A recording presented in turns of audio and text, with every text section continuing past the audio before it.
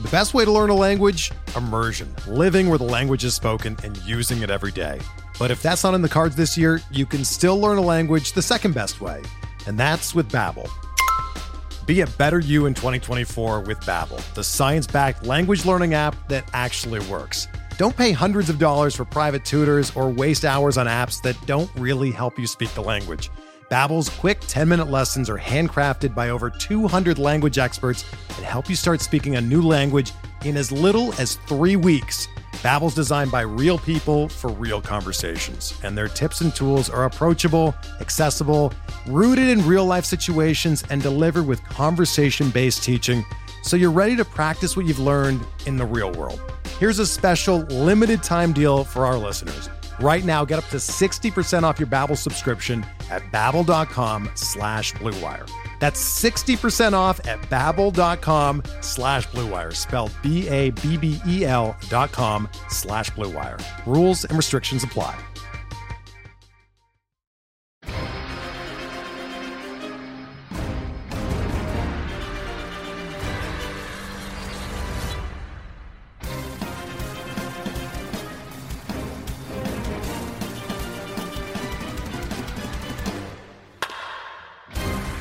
What is up? Welcome to episode number 309 of On the Corner, the official PitcherList.com podcast. I'm your host, Alex Fast, joined as always by the a little sad, which is okay. We can talk about getting sad sometimes. Nick Pollock. Nick, how you doing, Bubba?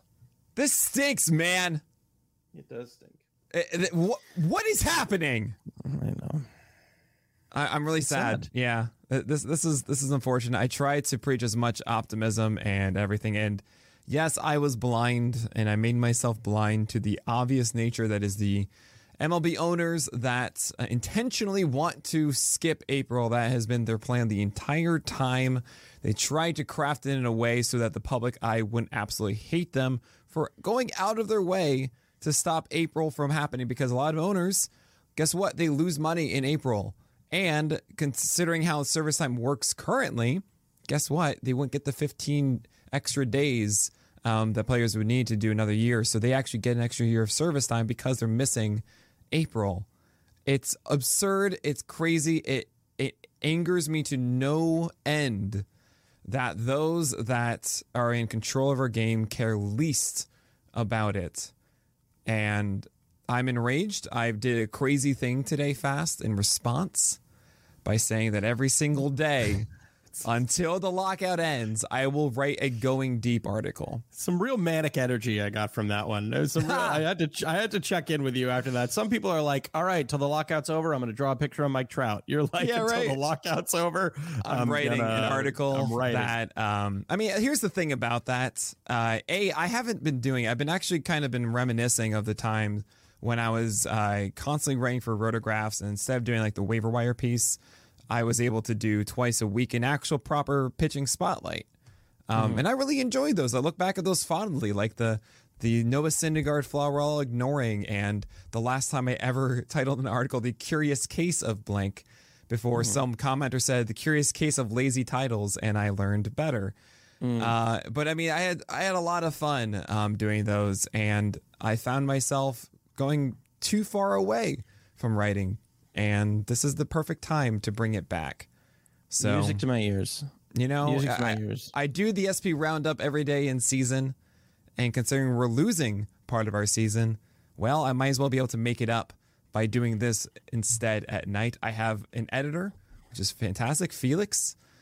He's ready to go. The graphics team is all for it. And I have the PL Plus team, everybody who supports the site. They get to vote every day on who will be written about that day.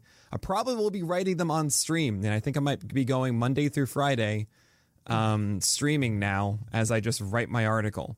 So instead of Tuesdays and Thursdays, I'm just going to write it on stream. If you guys want to join me, go to twitch.tv/PitcherList. Hang out. And the last thing I'll say, Fast, before we get to the 71 and 80, is if you guys are out there and you're listening, you're a fan of this podcast, and you enjoy what we do at Pitcher List, consider supporting us with PL Plus. It goes a long way for us in this time where we're not doing as well because we don't have February and March and a lot of April now probably doing the same stuff. So we want to do so many things here. We have this massive staff, and it's all been because of the support over the years that we've had. And it goes a long way. If you guys know, of course, I don't take anything from Pitcher List. It just goes back into the entire site. So if you can consider supporting us, please get PLs Plus. That's all I got. Yeah, I mean, I wanted to start. It stinks to start on such a downer note, but it's also good to acknowledge that that's the most important thing that Nick said. If you can, it'd be awesome to have your support. It's what keeps us afloat.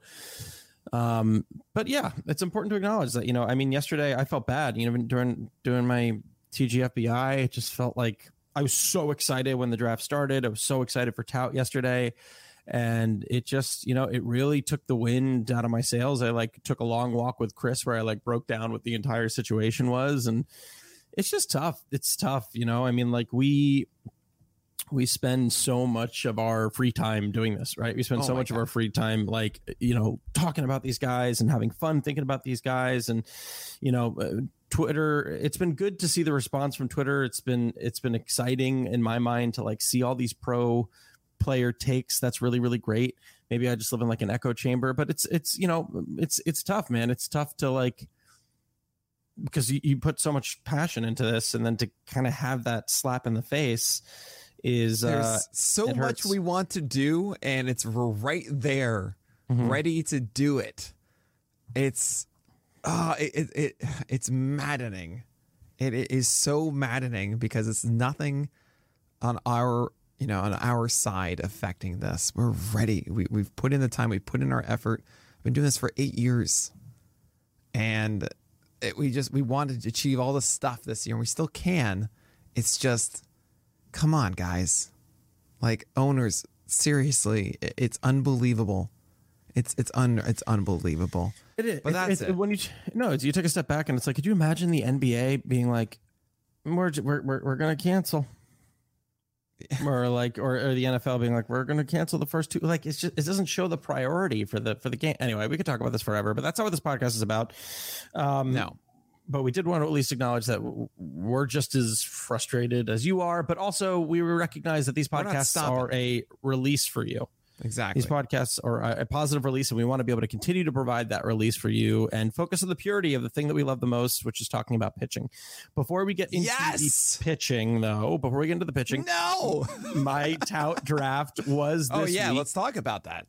Yes. I guess here, Nick, you love it when we get to do this, where it's I'll hand the reins over to you. God. We could do fast. We were originally planning to make this the 71 through 80 cast.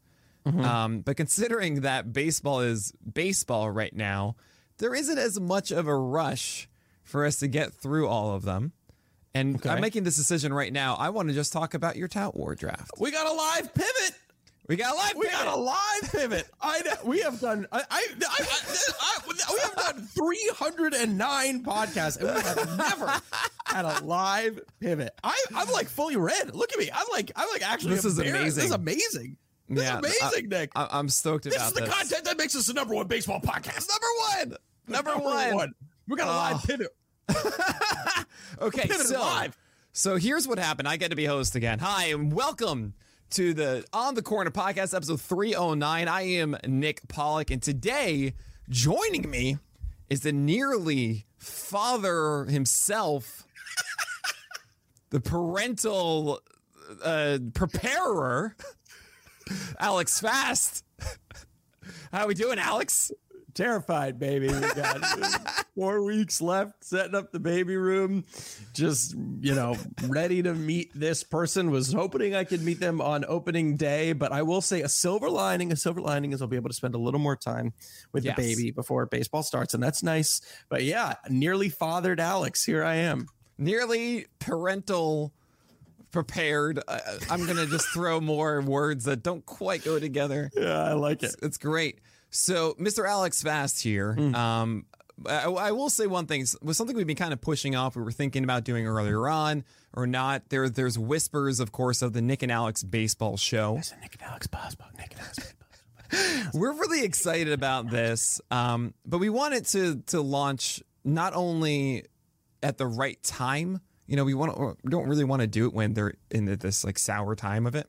but we also want it to be the proper experience as well. You know, we could do it kind of streaming, like what, you know, us having the podcast in general, but no, we want this to be like a live produced show.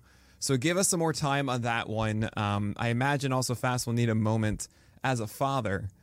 So the idea of us kind of launching it late March, probably going to be delayed a little bit past that. Yeah. Because, you know, when are you expecting exactly? Like March 31st, April 1st, right around there. Oh, wow. So it really was just like opening day. Yeah, it was literally opening day. There was a really good shot. My baby was going to be born, or our baby was going to be born on opening day. Not Kristen and I, Nick and I's child. So here we are, Fast. So Fast here pivot. we are. All right, the Fast pivot, indeed. It's Tout Wars. Who won last year? Me. Wow. It's me. I don't know how. I don't know how, but I did. Oh, stop it. Yes, you won last year. You are defending your honor, and I probably still without starting pitching ranks in full. I mean, it sounds like you have you're decently there. Yeah, how far are you on your ranks? Like 30, 40. I mean, I've got like a good amount. You got some work to do. I've got some progress. Okay. So here's the thing. It's a head-to-head mixed. It's, I believe, 5x5. Correct me if I'm wrong there. Just very standard 12-team mix, correct? It's a Snake standard draft. 12-team mix, but yeah, in terms of draft, only differences are OBP instead of average. Okay. And then no wins, innings pitched instead, Oh, I love and holds and saves. that. Holds and saves. Okay. Together as one category. And I'm also noticing this is a massive, massive draft board. 29 rounds. Yeah. So I assume 5 outfielder, middle infield, corner infield. Is that right? That's correct. Yeah, that's correct. So there's and then also it's a weekly, which really plays an important part, I think, and unlimited IL spots. It was my first year on the format last year, and there are some weird nuances that come with that. There are some things that led me to make certain decisions that unlimited IL, and then there are others where I kind of got sniped, which kind of Gotcha. stinks. Well, let's go straight into this, okay? And this is really funny because I'm turning on the mock draft from the off season attitude. Yeah, I'm I love ready it. for it. I'm ready because you didn't participate this year in that one. No, So I I get did to not. actually I was like grill you moving. finally. Yeah. moving. He was on a Peloton. Okay, you Literally. had the Right yes. I'm 6th pick. Is Yeah. this how did that get to be? Did you get to choose that because you won last year? Because I won last year, I got to choose. And so here was kind of my thinking. I don't like to go first or second or third, right? Because I just think you have to wait way too long until you get to pick again. And I think there's a fall off. My methodology is like there are some clear people that are like first rounders, right? So like Tatis, Soto, Ramirez, Turner, Garrett, Cole, Vlad, you know, everyone knows these. Vlad I like to Sadler, be absolutely always a first rounder to me. he's my 1-1 Yes. baby. He's a nice Yeah. man. I want to be in a position where I actually don't even have to choose. Like there are so many of these guys that I like at such an equal level that it's like, what's the latest I can pick to still get a crop of guys that I think is really good? Because that means it's going to get back around to me a little bit quicker. You know what I Sure, mean? right, And right. that way I don't I just always hated being in a draft where it was like Soto or Acuna. It's just like, I don't really, at some point you don't care. Just let it fall to you. And then you can get a good pick on the way back. So I chose 6th, and that's what I also had last year too. Although my draft last year was kind of garbage, which is ironic. So that also gave me that kind of alleviated the pressure a little bit. But yeah, Well, that's okay. why I chose 6th. So it's interesting. I'm finding myself wanting so badly to get an elite shortstop that I want 1, 2, or 3 because of that.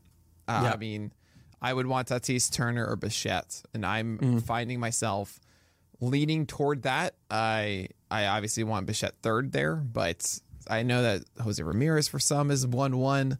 Yep. Soto versus Vlad. I feel like everyone decided that Soto is the better one of the non-steal guy, even though Soto will get a couple steals and whatnot. Yeah. And there's, of course, Garrett Cole or Gordon Burns that do find themselves inside that first round as well. Now, so you got 6, and what do you know? You got Mr. Vladdy Guerrero himself. You must be thrilled with that. I was pretty happy. I mean, I was kind of hoping that Jose Ramirez would fall, as there have been some drafts where I've seen him go a little bit later, but he didn't. I was really happy that Clegg took Garrett Cole, because there was a part of me that was like, do I just do this? Do I just take Cole? I mean, like in an innings league, like, am I going to go ahead and lock this down? But Vlad came to me. I chose him over Bichette. I chose him over Harper solely because I felt a little bit more, I don't know. I was sold on those skills. 1B obviously isn't like shallow. There's plenty of guys that you could take a little bit on in the second, third, and fourth rounds. 1B. Yeah. Yeah. Okay. Sorry. It took me a second. I was like 1A versus 1B. I'm going first base. Sorry. Yeah, that was weird. First base. No, I'm here for it. I don't know why I said it like that. But I mean, 2B or not 2B. I get it. You know, I just say second base. Yeah. I remember when Vlad was first coming up, I was very anti-draft Vlad, and then because I just thought it was going to take him a while. But I think he's here to stay. Great. There's really the only thing that people debate about him is what are you going to do about the stolen bases? But if you know me, which Nick does, I know. This was the funniest thing ever. I will get to that in a second. I want to tell you a quick story. In fourth grade at my school, there was the fourth grade play every single year. As a grade, we all put on some play. And what I was the Horton Hears a Who. Very good. This is way back before there was a movie or anything like that. There was an adaptation that my school put on. And they created a character named Vlad. And he had a slogan. He was a delivery vulture. And he had a slogan, "You fly with Vlad and you'll be glad." And you remember that to this day. Oh God, fly with Vlad and you'll be glad. There you go. I might make my team name Horton Hears a Who just because of that. Wow. Don't. But okay. It's a good start. It's a good start. So I was excited by that. I also, I was just excited to have that built in. Wonderful. So second round comes and you essentially go Brandon Woodruff. I mean, he's my favorite pitcher left because he is my number 3 and Cole and Burns are gone. Walker Buehler went earlier on in the round. Was there someone? Oh, wow. I'm actually kind of shocked. I would not have taken Woodruff in your position. In many ways, if I'm 6th and Woodruff is there, I could very much see myself going for Woodruff, even though I profess myself as lots of hitters. I think Woodruff is just that good and that solid. However, Ozzie Albies went right after. And one thing that I preach a lot about is I'm actually doing this I did it in the mock on Twitch on Tuesday. Is how nice it is to get shortstop, second base, and third base super early. Yeah, it really just opens up your entire draft. And Ozzie Albies, to me, I mean, I've been seeing him in the first round. Actually, by the end of it, TGFBI, he was right after mine in the 14th round or 14th overall. Why did you pass on Ozzie Albies here? Yeah, I don't know. I guess I don't know if I'm necessarily as high on him. I mean, my methodology is always going to be pitcher hitter in the first 2 rounds. With that said, I think that's a very, very valid argument. Like I think that third base and short or second are the positions that I would want to try and wrap up first. Which you got none of in the first 4 rounds. Yeah. Yeah, exactly. And you're right, because there wasn't anything that really like appealed to me there. Right. I mean, like I could theoretically had seen Bogarts. It just never really worked out like it was going to fall to me. I guess I could have taken Bogarts over the guy I took in the 3rd round. But to me, the only conversation I was having was actually, I still don't know if I feel good about Woodruff solely because we hadn't had a decision about if the season was going to be delayed, but it really sounded like it was. I kind of wish I just would have pulled the trigger and gone with DeGrom. Because interesting. Okay, right. Because a condensed season does amplify DeGrom. Yeah. So I don't know how I feel about that. I mean, I think I'll be happy. I'm gonna get, at the end of the day, you're probably gonna get, if we miss a month of the season, you're probably gonna have a similar innings total between Woodruff and DeGrom. I will never get used to hearing that phrase. Sucks. Yeah. So that is such an interesting discussion that I don't have a good answer for. I know I'm going to be asked it a lot, and I have to prepare it.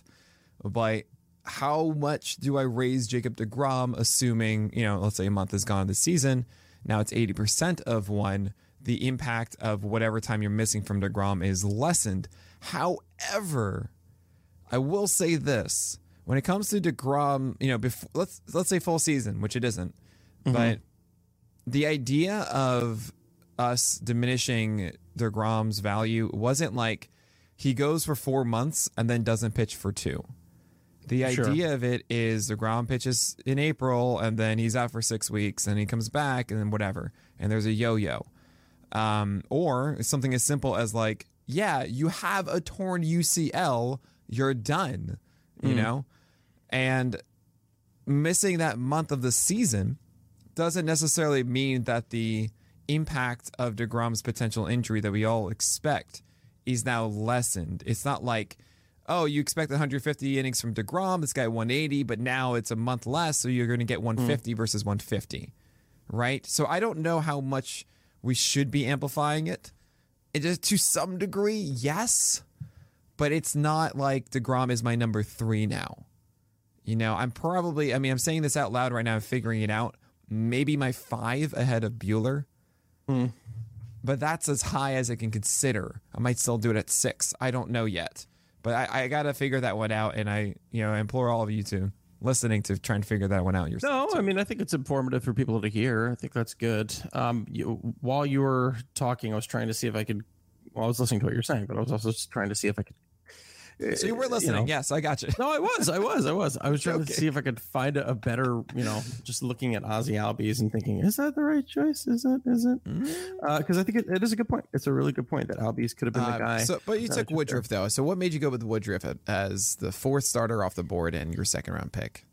Was he 4th or 3rd? Did he go? Did someone else go? No, before Walker him? Buehler went before. Oh, Walker Buehler. Yeah, at that point, I was like I said, I was thinking about pitching, and You always go pitch your 2nd round. I know you fast. It's just what exactly. you do. I don't think you can go wrong with him, but yeah, I chose him over Scherzer, which I also would have been fine with, just because I think less injury risk, a little bit younger. I would have been happy with Wheeler. I was kind of surprised that Wheeler went before Jacob deGrom. I think I probably in this format would prefer deGrom. I actually had deGrom as my most valuable pitcher. Innings, but with the shortened season, huge. I just don't think it'll be that much different. I believe Zach Wheeler had the most last year. He did last year. He did, but I don't know. Maybe I'm just being pessimistic about how much time even if it's like think of it in this way, like 213 innings versus 150, which is what it was before. I know we're not talking about the injury stuff. That's such a significant difference.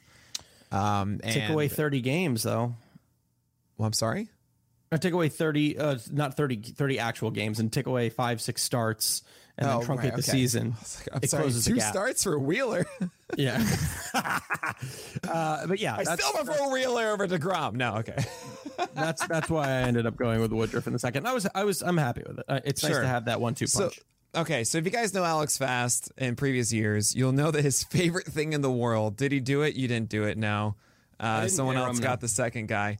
But it's just the Fast special is Starling Marte and JD Martinez, and he'll just shout to you, "It's the perfect pairing. I got my speed, I got my power." You would do this like 2nd, 3rd round every time. JD Martinez, where did he go ultimately in this one? I'm trying to find him right now. Yeah, me too. But anyway, you got Starling Marte. Of course you did in the 3rd round. Why? Oh, why? I mean, essentially, Vladdy and Starling Marte is JD Martinez and Starling Marte. You hit the nail on the head. I mean, like, I needed an outfielder. I needed to make up for the gap that stolen bases, that I had by taking Vlad over like a Bo Bichette. And I just think Starling Marte is undervalued every year. I don't know why he's like not more of a mainstay. He's like constantly producing for people. I think he's going to be able to do just as well in New York. He's got a good lineup. Like, so what? I get 25, 30 stolen bases with a really good amount of ribbies, a really good amount of runs. The OBP isn't going to kill me. I just dig it. I just absolutely dig it. So if, I must have missed this before. It's an OBP league, not an average league. Yep. Okay. Good to know. Very good to know.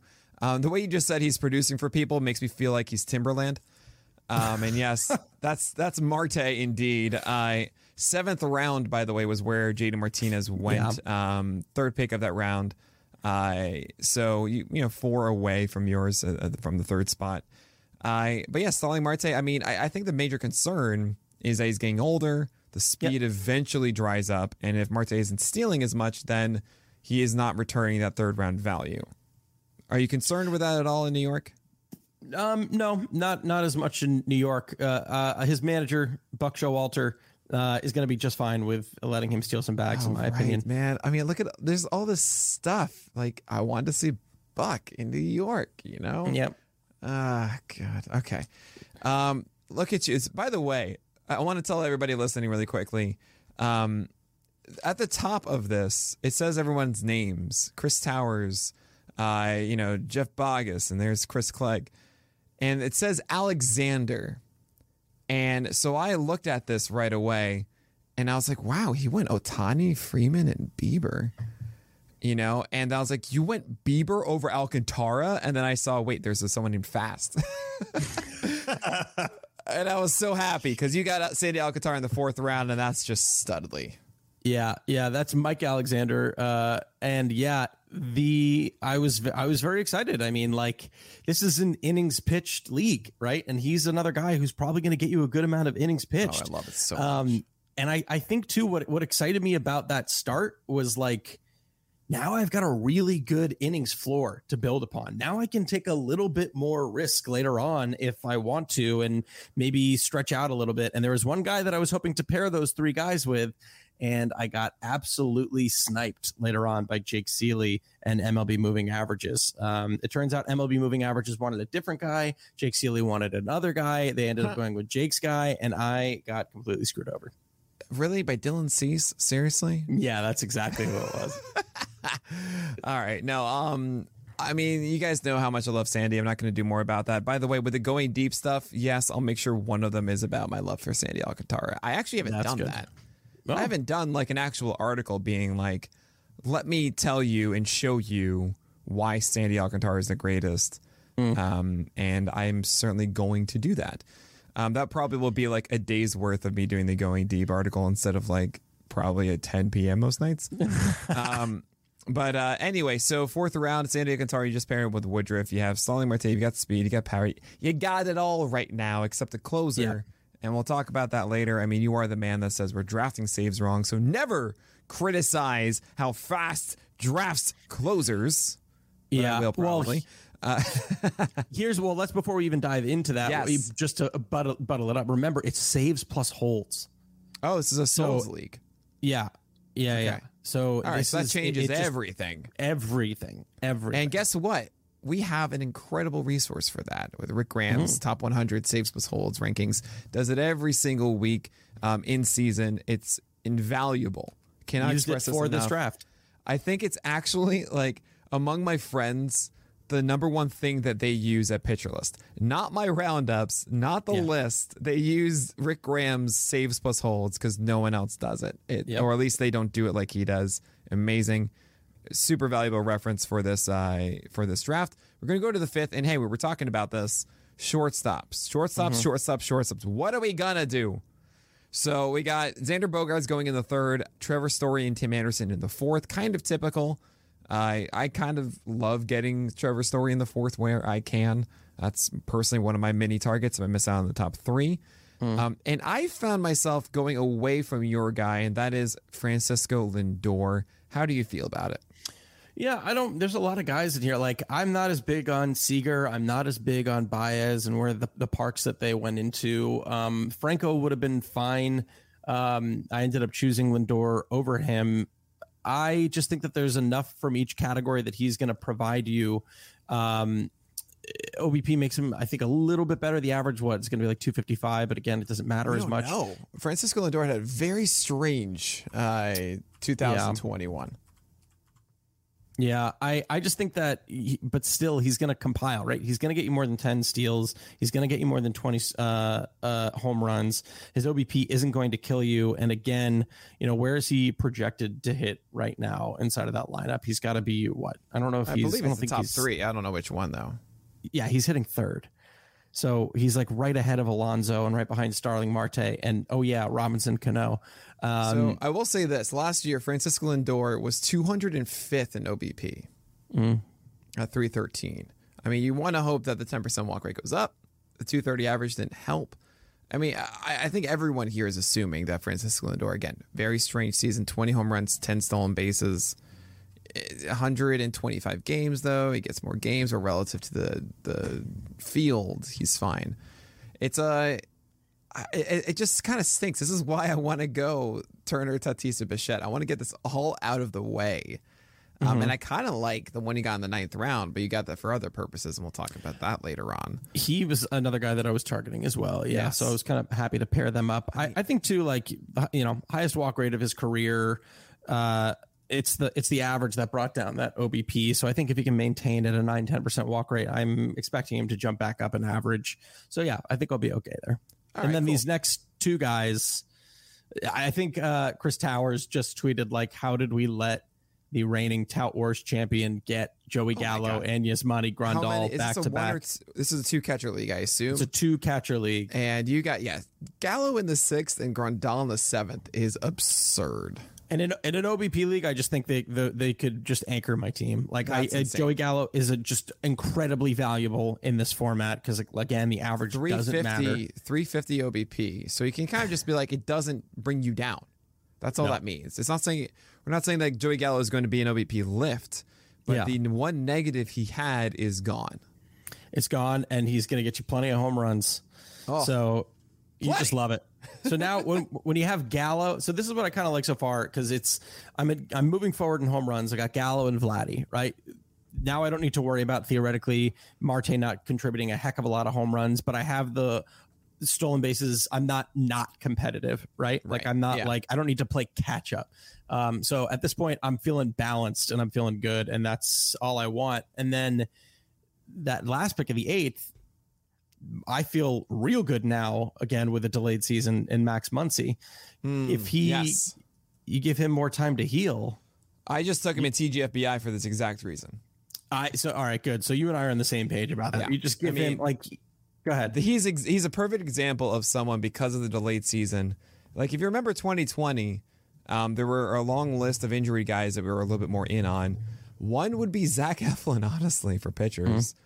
Jameson Taillon is another one of these guys kind of recovering. You could even suggest Charlie Morton might be a little bit better. Lance McCullers is weird, though, because I think he was saying that he needed the facilities to finish his rehab a bit, or it's kind of unclear in that way.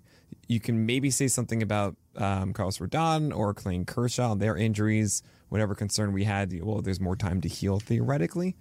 But at the very least, we had a certain May expectation for Taillon and Eflin that become a little bit more interesting, and not necessarily something targeting for both, but something to consider. And Max Muncy's the same way. I mean, Tommy John, or not Tommy John, but elbow injury and returning. We were thinking would be fine for opening day. Now it's like, oh yeah, he should be good. And Max Muncy is really, really good, especially in OBP. These 4 picks in a row. I mean, Pablo Lopez is the 10th round. Sorry to spoil it, but we have a disagreement. In general, 10th round Pablo Lopez is fine, but there's someone else there.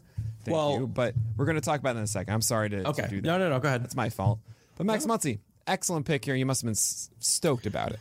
Yeah, I was really happy. I had him last year as well. He's a great. I mean, so what? You're going to get 30 home runs again with like a 370. You're getting it's OBP. Yeah, a 370 OBP on maybe on a fantastic offense in LA. Like, the only thing you don't get is stolen bases. But again, I've got an okay floor. He's projected right now to hit 4th. Like, come on. Clean up for the Dodgers. Like, now, let's go. This is also head to head. So no, it's not. It's Roto. It's Roto. Okay, so there is a little bit more of a need than general for stolen bases. So in head to head, you can get away with. Essentially, think of it this way. Let's say you get 66 stolen bases in the year, and I get 33. That gives me a 2-to-1 chance, or 1-to-2 to essentially win that week. There's 33% chance to still win it, even though I'm significantly behind. However, Roto, it's not that way. I mean, you get fewer points innately, so it's a harder thing to punt. But we'll talk about. I'm trying to scan right now and see if there are something. There are one. There's literally one option I'm seeing that is maybe going to help you with that later on. What with the stolen bases? Yeah, I don't really. See there's a few. Major. There's a few options there that they're small compilers. Cool. All right. So Max Muncy, love that one. Jorge Polanco in the 9th. I mean, you can stick this in your middle infield or second base. I mean, Muncy's also second base and also flexible first or second. But I'm a huge fan of Polanco in the 9th. Yeah, you just kind of hit two really major points for me that I think I focus on in a lot of drafts and definitely focused on here, which is like multi-position eligibility is really huge, and it's really going to help what is going to probably be a shallow outfield for me, which we'll get to in a bit. But what I thought was interesting about Polanco is he's actually getting he's probably going to achieve the same or more in every category aside stolen bases than Javi Baez, and he's going like 30, 40 picks after Javi Baez. He's projected for the same amount of home runs, more ribbies, a better average, and just like 3 or 4 fewer stolen bases than Baez. So I really like taking Polanco that late. Yeah, I think if you can get that every time, if you know you are going to, then there's your shortstop problem, there's your second base problem, whichever one you don't fill. Exactly. So 10th round, you went Pablo Lopez, and you guys know me. I adore the human Pablo Lopez. I enjoy watching him pitch. It's just a question of his shoulder and if that's going to rear its ugly head once again. It limited his season this year, limited his season in previous years. And Pablo Lopez, to his benefit, or to his credit, came back the last game of the season and pumped Ched. He was throwing harder than ever in that final start, and we're talking like 5 innings, not just like 1 inning or so. It makes me encouraged that he's all right for this year. But what made you take Pablo Lopez over Alek Manoah? Well, how dare you? This is here it is. Here's the moment where Sealy and MLB moving averages ruined my day. Oh, really? Yes, that's the one. Yes, I'm sitting there and I'm all excited to go ahead and have my SP3 potentially be my SP1 in Shane McClanahan. And he's gone. And as I learned, because there was goodbye after the draft, my wife said, "How'd it go?" And I said, "Good." And she said, "Are you sure?" I said, "Yeah, I'm pretty happy with it." She said, "So why did you yell the F word at one point?" And it was fun, right? That was the word. Yeah, that was the first 2 letters are right. And that was it. I messaged Jake and I said that same word, and then yourself, and then what happened there. And then what happened. And he said it was between him and Manoah, and Sealy actually pushed moving averages to take McClanahan over Manoah. And I'm not gonna lie, I was actually very frazzled, and because I messed up, and I was like, I wasn't even planning for what my second pick was at the time, and I just saw Pablo Lopez, and I was like, Pablo Lopez or Manoah. I don't know if I'm as much of a believer in Manoah, but I think you can make a really good case. I think you can make a really good case for him over there. I don't think it's a detriment. Like, Pablo Lopez is still a very good pitcher. I think I can agree with you that Manoah's ceiling is higher. And I will say that. How many pitches are good with Pablo Lopez? How many pitches are good? Yeah. 1.5, 2. How many pitches are good with Alek Manoah? 2.5. Yeah, I get you. I will say it doesn't hurt as much, because if it was a regular league, it would, because Manoah is going to get more wins. Doesn't matter. That's a good point. I think the innings pitched will be fairly similar. I think that, definitely Ks will go to Manoah. Ratio or whip rather might be pretty similar. Is there more upside to Manoah? I agree. I think I definitely could have taken Manoah. Yeah, I'm with you on that. It's funny. I should just grade every pitcher like that. How many good pitches does he have? Okay. How many good pitches does he have? And I'll do like a 1.75. I'll do like, sure. What does that even mean? Except there goes Huascar Ynoa. There goes Huascar Ynoa. Yeah, right. Well, that's exactly. Okay, so then I'll say like elite versus good or so. I don't know. It's a stupid system. I just wanted to be really coy like that. I mean, Pablo Lopez did excellent things last year, despite not really connecting with his cutter and his curveball. I hope that one of those things comes through. Fastball command was really, really nice. The thing that scares me is if he gets moved. Pablo Lopez? Yeah, if Pablo Lopez gets, Why would you be scared about that? They do have a log jam, because that's if he gets moved out of that stadium. I'm not worried about wins. Yeah. So if he gets moved out of that stadium, then the ratios could take a hit, and then that losing, not choosing Manoah. I mean, he's not going to be in a stadium that's worse than Manoah's, but again, Manoah's upside's a little bit higher. He's going to get sent to Toronto. I mean, look, I think what's going to happen, this happens every single year, is I rank a guy like like Pablo Lopez at 32 or something. And the reason he's there is because of I don't know how many innings we're going to get, you know? And then all of a sudden he does exactly what we expect Pablo Lopez to do in the first month. And I'm thinking, oh, you know what? Maybe he's at 24 now, you know? And then he gets hurt. I'm like, you dingus, Nick, you know? Yeah. And it's a hard balance to do. Now, the in season, it's really, really difficult to say, I made this ranking knowing that he was going to have a good April, knowing he was going to have a good May, and then now is when it's not going to happen. There's a thought process in season of, okay, he's pitched a month already, and there are no signs of things going badly, right? So keep that in mind. You know, rankings and stuff are weird, and you can never win with them. But I'm still taking Alek Manoah everywhere just because I think his four-seamer is elite, and I think his slider is elite, and it's pretty cool. Yeah. Pablo Lopez is still going to help you, so I prefer that you took him over Verlander, Eovaldi, and Blake Snell. And I gotta say, I got inside information. Okay, guys, this is literally what happened. I want to tell this story very quickly. Yesterday, I wasn't feeling great. I wasn't feeling happy about the news. I'm sure you guys, understand. I talked to our amazing developers, kind of talked about our situation, what should we do, all this kind of stuff. What's the plan ahead? Then I was lucky to talk to Casey Bubba and Toby to jump in on their podcast when Toby had a moment of video trouble, and I had a wonderful 20 minutes talking to them. Then I jumped on into Plaid here on the Discord, and I was, I thought I was going to go to bed, and then all of a sudden I saw that Blake Snell was live streaming on Twitch. And I thought, you know what? Right now, I need to just kind of see like how a player is dealing with this because I'm in a weird state. And there's Blake Snell doing Blake Snell things, playing MLB The Show. And I got to hand it to him. I kind of imagine these players. How many viewers would you expect? I would honestly imagine a guy like Blake Snell, he deserves to have 500, 1,000, or whatever. It was about 100 or so. Maybe I got in a certain time. And he was talking to chat. So I thought, you know what? Like, I have questions. And I asked, hey, what's up, Blake? So is the changeup still in timeout? Because if you guys remember, Blake Snell said, my changeup is in timeout. And of course, in August, moving on, he stopped throwing the changeup and had a lot of success. And he responded. He said, what up, Pitcherlist? No, the changeup is not in timeout. And I'm actually really excited. Not great. In 2022. And I clipped it because I don't think anyone would believe me. So if you want the clip, you can ask me for it.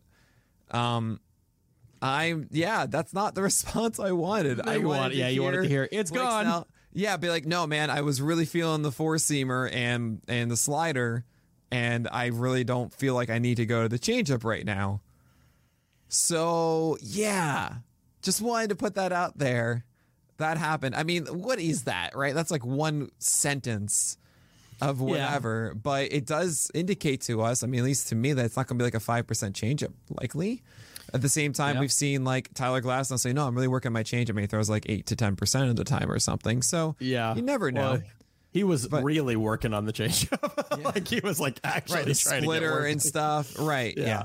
So take it however you want, but I did some investigative journalism for you guys. There you go. Last night at midnight, just for you. Anyway, man, we are 10 rounds in, and I realized that we need to take a quick break. Hey, Alex Fast here, and thanks for listening to this podcast on the Pitcher List Podcast Network. If you're a fan, consider supporting all of us by getting a PL Plus subscription, where you're going to get an ad-free website and get access to our Discord, where you can talk to all of our podcast hosts and staff. Plus, you can hang out with our incredible Pitcher List community. It's basically a baseball sanctuary year-round for as low as $8 a month. You can sign up at pitcherlist.com/plus, and you're going to get your first month free with promo code podcast. Also, don't forget to check out everything else we do as well, from YouTube videos, live streams, newsletters, off-season articles, TikToks, breakdowns, over 15 baseball podcasts on our network. We can't stop talking about baseball even during the off-season. So sign up for PL Plus today at PitcherList.com/plus and use promo code podcast to get your first month free. All right. Thanks for listening. Let's get back to the show. All right. Yes, we are going to go long in this podcast. So, Mitch Haniger, 11th round. How you feel about that? I feel pretty good. I mean, obviously, there's always going to be a little bit of an injury concern with him, although he did in the past 3 seasons play almost 160 games and get over 600 plate appearances in all of them. And I think he's another guy where, like, he's still going to be appealing in an OBP league. It's not elite, right? It's going to be like a 330 OBP. That's probably, I mean, he had a 366 in 2018, but I'm probably not going to expect that again. But you're still talking about 30 home runs with a good amount of runs and ribbies. I wanted to, get another outfielder, and that was the best one on the board. So that was kind of it. I mean, Mitch Haniger, it's kind of funny. Last year in TGFBI, I took a chance on him, and it worked out because it was the only decent upside guy left in outfield. But typically, I really hated it because I was under the belief that Mitch Haniger is done. His body just couldn't handle the season. And I it's funny. I went on the Friends with Fantasy Benefits / TGFBI pod earlier this week because I thought that was just like us hanging out live. I didn't realize he was even a podcast. But I spent a lot of the time talking with Dave McDonald. And when I say talking, I was ragging on him. I feel bad about it because I pushed a little too much about all the injury stuff, but I understand exactly where he comes from with all of it. About you don't put yourself in the way of a lot of risk when you don't need to. And what's the biggest predictor of future injury? Past injury. We know this. So Mitch Haniger to me is someone I don't want to have to gravitate to because I still believe the stuff that Steven Lineman was saying for years, and he's one of the smartest guys I know about injuries. And I can't help but think Mitch Haniger likely can't do what he just did again. So I'm probably out. At the same time, I see the crop of outfielders after the 10th round, and it's not great, Bob. Yeah, unlimited IL spots helps, so I don't mind. Absolutely. And I do think you'll be able to find, outfield, you're going to be able to find some productivity. I mean, you think about guys like Adolis Garcia, who weren't on many people's radars and then came in and was like a home run god. Yeah. So I don't mind it as much. And the past track record's been good enough. You said home run god was so nonchalant based on how you normally would say that. Yeah, that's true. You would lean into that. Yeah. A little more gravitas. But 12th round, man, I got to say, I love this pick. This might be my favorite pick of yours. 12th round, Carlos Rodon. I think he's getting way too undervalued. Here I am talking about risk and everything. But the fact of the matter is that Carlos Rodon was legitimately a top 10 pitcher for 5 months last year. I mean, it was certifiably crazy how good his fastball was, jumping 3.5 ticks from previous seasons. And yes, the shoulder is concerning. He lost his feel at the end, but especially in a shortened season fast, you got to be happy with Carlos Rodon.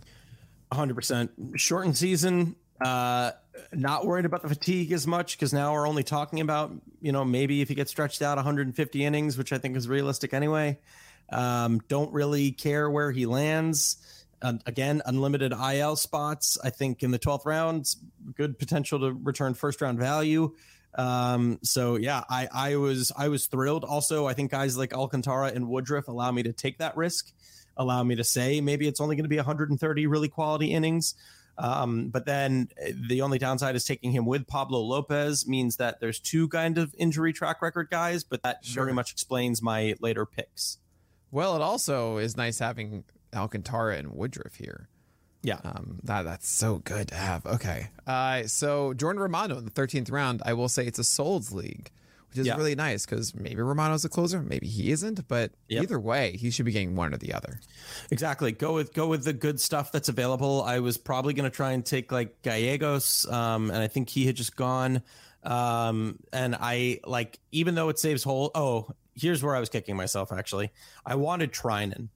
I really thought Treinen was going to be probably one of the most valuable in the saves holds league, but I was like, you know what? I can probably wait another round or two because some people are still worried. And then he went 2 picks later by Phillips. So that kind of stunk, but I had been targeting Romano. I'm really excited about that. Again, saves holds. In my experience last year, you can just pluck these from the wire whenever the heck you want. Just follow. Yeah, Rick seriously. Graham, guys. And that's what I did for the other. My final closer pick was following him. Yeah, it's following Rick Graham. That's your final closer pick. But no, seriously, you guys hear me sometimes preach people on this. There's no one I will say has helped my fantasy team more than Rick Graham. Like I'm not just doing this because it's Pitcher List or whatever. No, seriously, it's insane. So do that. Josh Donaldson, 14th round. Yeah. Let's talk about this one. So this is what happens when you have to wait a little bit too long on third base. I mean, is it terrible? No, especially in an OBP, right? Because he can have a 350 OBP. He's done it at least every year, right? So you're expecting a 350 to 370 OBP. He's better that way, right? So it doesn't mean that the average is going to hurt you. And there still is 25 to 30 home run pop. So I was just kind of taking the best of a bad situation there, because after that, man, So I think that's a solid pick to make in the 14th round, especially when you don't have a third baseman. You're needing one. The question is who you're going to back him up with, because you will need a replacement for Josh Donaldson at some point. And it does look like you're using the Muncy pick as an infielder, a middle infielder, I should say, which means that you do need another first baseman / third baseman. It looks like you did that in the 15th, but we'll get to that in a second. Before then was Marcus Stroman. Yeah. And I understand this. It's an innings league. You feel confident in the ERAs. The question I have is about the whip for the most part with Stroman, but you seem to feel pretty good about it. Yeah, I mean, you kind of summated it perfectly, right? If I'm going to take a little bit of innings risk with Lopez and Rodon, then I want to shore that up, right? Because the upside of Lopez, Rodon, Alcantara, and Woodruff is enough that it's going to keep all of my ratios down. It's just I'm getting a little worried with back-to-back potential injury risks that I might not have enough innings. So Marcus Stroman, I think, is a really good low, high ceiling, a high floor, low ceiling kind of guy. I mean, if you see my smile fast, you know why I am, because of what I took later. Oh yeah, you know. Anthony Rizzo though was the 16th, and I'm sure a lot of people will go, "What?" Rizzo goes way later than this, but I'm sure this is because it's OBP. Yeah, it's definitely because it's OBP, and I needed to fill another middle infield spot, right? Another like 360 middle infield. You had Trey Mancini in the 19th, maybe to consider instead. Or there's some other popular ones, maybe like Frank Schindel you could consider. Bobby Dahlbeck. Bobby Dahlbeck, I think, is gone. No, Bobby Dahlbeck. He went available?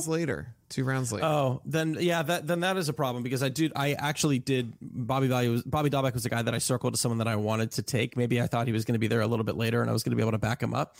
Mancini, I didn't really consider, because I am pretty worried about what's going to happen in that park. How do you not consider Trey Mancini? I'm a little worried about that park and what's going to happen. Okay, you're worried about the left field fence. Yeah, and what happens? That's why you took Johnny Means next, of course. Yeah, exactly. Which is the perfect transition. Another, like he's like Stroman to me, right? He's got a little bit of a higher upside in terms of Ks, but the ratios are going to be fine. The innings are going to be there for him. So yeah, I figured the whip it was will another. Be better. The strikeouts I expect to be better. The question is the ERA? What's the difference between Stroman and Means and innings? Stroman should have the upper hand, but it should be pretty close. Yep. So I mean, I'm a fan of Means. I've talked about that for a while. 18th round, as we have like 13 to go, and I'm blazing. Breezing or blazing? Which one do I want? I want to say blazing through these picks here after the break. So bees. Ahmed Rosario was the one I was thinking of before as a supplement to your speed, and you could theoretically not start Rizzo, maybe have Rizzo as a util, as you have now Muncy at first base, and then Rosario as your middle infield, and Polanco at your second base. I don't know if that was what your plan was. Yeah, I mean, you really hit the nail on the head. It was it was a few things. It was, I'm really now at a point where the stolen bases are not there. Who do I have that are remaining stolen base candidates? Rosario is a stolen base candidate. He's got infield and outfield eligibility. So he fills how many different positions for me? Because I could put him in any of the outfield spots. I could put him middle infield. I could put him shortstop. Yeah, I think that's it. So it's not bad. And yeah, I hope not to see him in the outfield again because I don't love it. But the fact that he has that eligibility can get me a good amount of steals is nice for me. I needed that.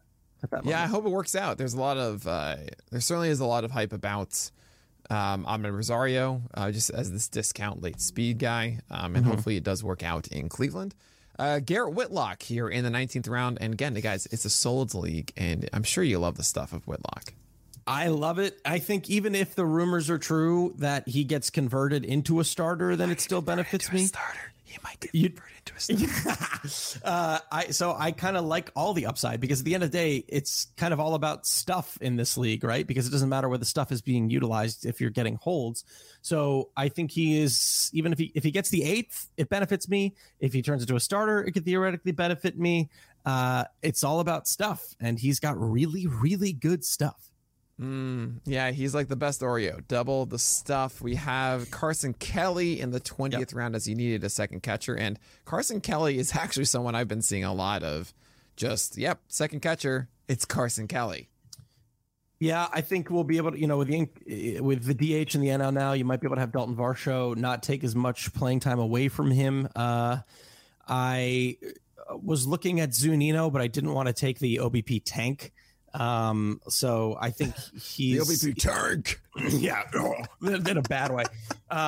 He's not the sexiest pick, right? He's just kind of a guy that is like a fine second catcher that's not going to kill you. You're going to get like 15 home runs and a 320. And you took Kelly's teammate in Josh Rojas, otherwise known as Alex Chamberlain's dog whistle. How do you feel about Rojas? Is this the year that we see the best iteration of him? I'm hoping.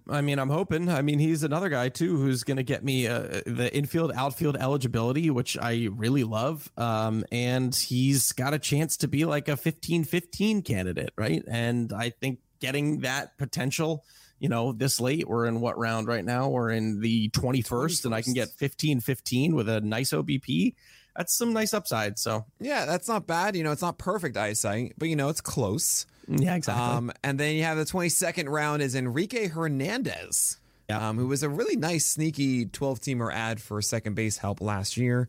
And you're just hoping that he stays atop that Boston Red Sox lineup. Exactly. I was really hurting in runs at the moment. So I was like, might as well get the guy who's leading off for what's going to be a very good offense.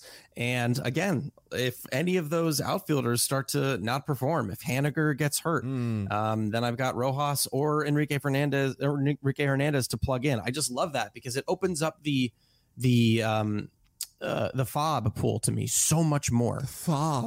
The FOB period. You know what I mean, though? It's like now I'm not just looking at second baseman being like, oh my God, what am I going to do here? It just gives me so much more flexibility. Absolutely. Now, this is a 5 outfield league, correct? Yep. So you have Starling Marte, Joey Gallo, Mitch Haniger, and now it's Enrique Hernandez as your 4th. Or Rosario and Rojas. Ahmed Rosario. Yeah, Rosario and Rojas. I didn't even consider that one, and Josh Rojas as well. Okay, so you have some flexibility, but it does feel like that is the area of attack, and that's honestly what it should be. Everyone can understand that outfield is the easiest position to fill in season. Yep. So keep yourself open with that. 3 at the beginning and then 2 later on makes a lot of sense. 23rd round is Lucas Sims, and we're huge fans of Lucas Sims, not only as a pitcher, but also as a human. I remember you got to talk to him, 2-3 years ago? Amazing curveball. And he seems to be in a very good situation in Cincinnati. Saves holds too, and that's exactly where I went to Rick Graham's list. I said, who's the best available? I actually was going to go with Andrew Kittredge. I had him ranked a little bit higher, and I trust Rich Graham a little bit more. Saves and holds 2, the quickening. Yeah. Aaron Ashby in the 24th round. I mean, this is someone we adore here. But, if you listen to the last podcast, you heard me really understand and talk out loud as I convinced myself away from drafting Aaron Ashby in a lot of drafts just because of the confusion of how he's going to start. And I got to say, in a shorter season, the appeal of Ashby goes down a little bit because it's less time, not only for Ashby to get the flagged or the green light to start, but also then to ramp up and be the man that we want him to be. What drew you to Ashby instead of some other late round guys, maybe like Steven Matz or Marco Gonzalez for the innings? And my boy, Steven Strasburg, who I'm saying in every single league I am in, I have to ensure I get at the end of my draft.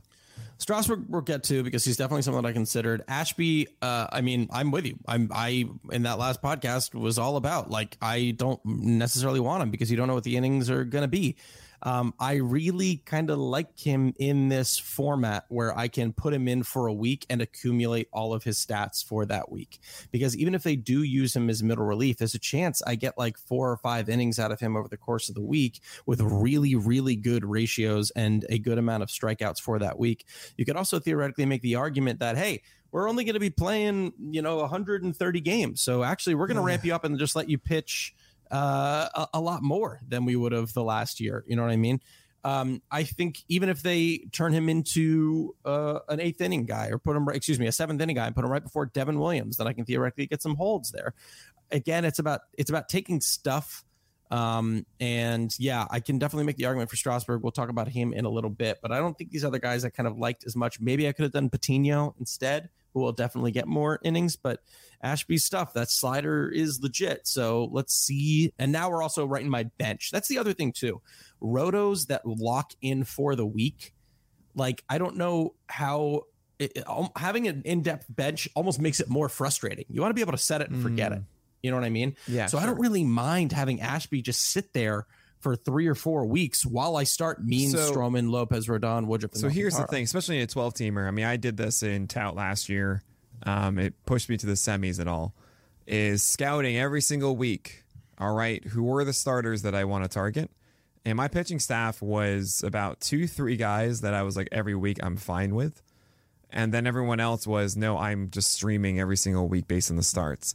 And that's how I used my bench, was to there's certain guys that's like, all right, I want to hold on to this when it's a better week or so. While the other ones are, no, this is the week that I got to go and get. I mean, that's how I got Adam Wainwright on my team, was because he was going against the Pirates in the first or second week. I was like, all right, I want him for that one start. And then all of a sudden it kept going. And by holding on to Ashby, it isn't that mentality, right? It is a mentality of holding on to Ashby, not swapping out that spot, which could very well work. And you make a very good case. And look, this is a nice safety blanket. And obviously there's a ceiling for a lot more, which is a good argument. Something to consider when you're crafting your benches for those weekly leagues is how you want to use them in season. And for me, it was finding those streaming matchups every week. Garrett Hampson, 25th round. And I think a lot of people will really like that pick fast. Yeah, again, not a lot of stolen bases options on the board at that point. I'm still noticing I was falling behind a little bit in that category. This is that safety blanket there. He's projected to hit 9th for the Rockies right now because they love to just mismanage how he works. He is another second base outfield eligible guy, which I think is hilarious. Like, my middle infield and outfield is going to be plenty of people, plenty of options for middle infield and outfield between Hampson and everyone else.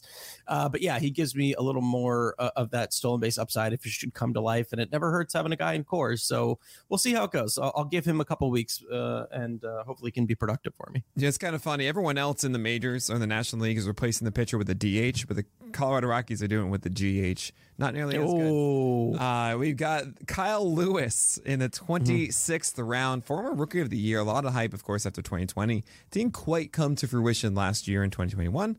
Do you think a nice rebound is in store for Kyle Lewis? Yeah, I think so. I think it's good where he's hitting in that lineup. I mean, we're talking about the backup outfielders now, and the options were getting really, really sparse. The other guys who went after him were Austin Hayes, Raimel Tapia, Anthony Alford, Bradley Zimmer, right? I like Kyle Lewis the best out of all those dudes. Bradley Zimmer's kind of cool. I don't know. Bradley Zimmer's he went before. Don't worry. You couldn't have had him. Oh, but I still think even if he was there, I think I would have probably, yeah. No, I mean, there's a lot of fun power, speed, potential theoretically coming out from Bradley Zimmer, but yeah, you don't really know if this is all of a sudden the year, but prospect growth isn't linear. I think it's a fun late pick to make Kyle Lewis. Sure, why not? Why not fast? 27th round is Drew Rasmussen, a guy with a hard fastball. that somehow induce so many outs, and then a slider that has a nice shape but is not consistent, and not much else for the Rays. Are you expecting this as a starter? Are you expecting this as a reliever? We don't I'm really expecting know a starter. Okay. I mean, he's penciled in as the number 2 right now, and which is crazy. Oh my god! Yeah, he's literally their number 2 starter. Oh no! Right? Is that right? I mean, okay. Yeah. Shane McClanahan. Right. So we were expecting Shane Baz to not show up right away, but probably will now. And I'm probably going to push up Shane Baz in my ranks now. Come to think of it, because I was assuming them not to do it to limit him, but I was saying like it's going to be April 20th or something, and that's So Shane Baz is their number 2. Corey Kluber's the number 3. Then you have Patino and Rasmussen. Am I forgetting someone? Ryan Yarbrough? Yeah, who I don't think is difficult to beat out particularly. No, not really. The Fratty Pirates. Sorry, buddy. Yeah. So Rasmussen, how good did you feel about this one? I just listened to a Rates and Barrels episode, and Eno was going off on how great his stuff was. So I said, why not? I'll take a shot. There you go. That's as good of a reason as any, honestly. Yeah. I also thought that I could have just gone ahead and taken Strasburg. And I was like, he'll be there the next round for me. No, And 27th is already late. Well, he was there the next round for me. He was. And then I was like, he'll be there the final round for me. So I took Anthony Santander because there's a lot of pop potential there. And then I was like, cool, I think I'm going to get Strasburg, and that could be the pick of my draft. Unlimited IL. Like, I'm glad this is going to work out super well. But it's not because it's unlimited IL. It's not that reason. It's because you'll make a decision on Strasburg maybe even before the season starts. Like, you'll know if Strasburg is throwing 94 again or not. Yeah. And if he's not, you don't want him. But it's like the end of your draft where the value of these picks, we don't expect to be holding on to them anyway. So you might as well go for the one with legitimately the highest ceiling of all of them, and you'll know sooner than all of them. Yeah, that's why Strasburg is going up in my ranks, because I'm kind of realizing that when it comes to my top 100, there are fewer guys that are actually getting drafted that matter. So might as well just shove him closer to like the mid 60s or so for that exact reason. I'm with you. There are other guys to consider, by the way. Ronzi Contreras went in the 28th by Seeley and John. Kind of interesting. Kind of a fun one. Same idea, same principle. In a way, Sixto Sanchez went also earlier that round. Same exact idea. But I'm actually really shocked that Andy Behrens got Joe Ryan in the 29th round. And I am a little surprised that you passed on him. It's tough for me to pass up on Grayson Rodriguez. I mean, I just really am a believer in the stuff. Shortened season means that it could theoretically be up a little bit sooner. I have the space where I can hold on. I mean, this is kind of what I was thinking too, where it was like in a weekly, it's unless someone gets injured, it's going to be a little while before I'm probably deviating between Woodruff, Alcantara, Lopez, Rodon, Stroman, and Means, right? Like those guys are locked. And that means it's 9 pitcher spots, and it's all P. It's not SP and RP. So yeah, maybe I could get another guy in there, but I like to have at least 3 relievers in, keep ratios down, build those chances at holds and saves. So I was kind of like, listen, if those positions are locked, it doesn't hurt me if camp breaks and they're like, Grayson will not be up until June, then I can be like, all right, I'm not doing this. Sure. And then I can go ahead and try and get something else. And like you always say, there's going to be plenty on the waiver wire that we have absolutely no idea about, wait. Right? It's like one of the biggest joys of the year it is great. Alek Manoah showing up and being the greatest thing ever. You know, exactly. So I have no problem cutting bait quick with Grayson Rodriguez, but if the Orioles are like, we're excited about him, he probably still is going to be able to get work in because he's in the minors. I don't know. I wanted to give myself that shot to see if he's the real deal. Put my money where my mouth is. I understand that. I mean, that's kind of along the same idea of Strasburg and stuff. I'm just Joe Ryan here in the 29th is insanely good. That's all. I just want to give Andy a massive shout out for that one. Why is Joe Ryan insanely good? Well, you'll find out actually on episode 310 of On the Corner. Oh, there he is the person we're going to be leading off with. Yes. Well, here's the thing, though. That will probably be in a week. And why is that? Well, I have my labor draft on Saturday. Yes. So we'll probably talk about that on Monday and then get back to the normal 100. I mean, here's the thing. We got 71 to 80. Then the week after that, it's 81 to 90 and 91 to 100. And then the week after that, we got, I don't know, two pods for the past 100. Yeah, there are a lot of guys that we are not going to talk about there. Yeah. But we'll probably do some sort of segmenting of it. Like, okay, what are the, give me 5 to 10 that are this or that, right? Instead of just going through them. Because, I mean, if you read the tier names, it's laughable. Yeah. But it's we got a lot to talk about. We have time to do it, but for another time, Fast. And for another time. That is going to do it for episode 309 of the On the Corner podcast. I am your host, Nick Pollock. And I'm Alex Fast. We'll talk to you guys next week.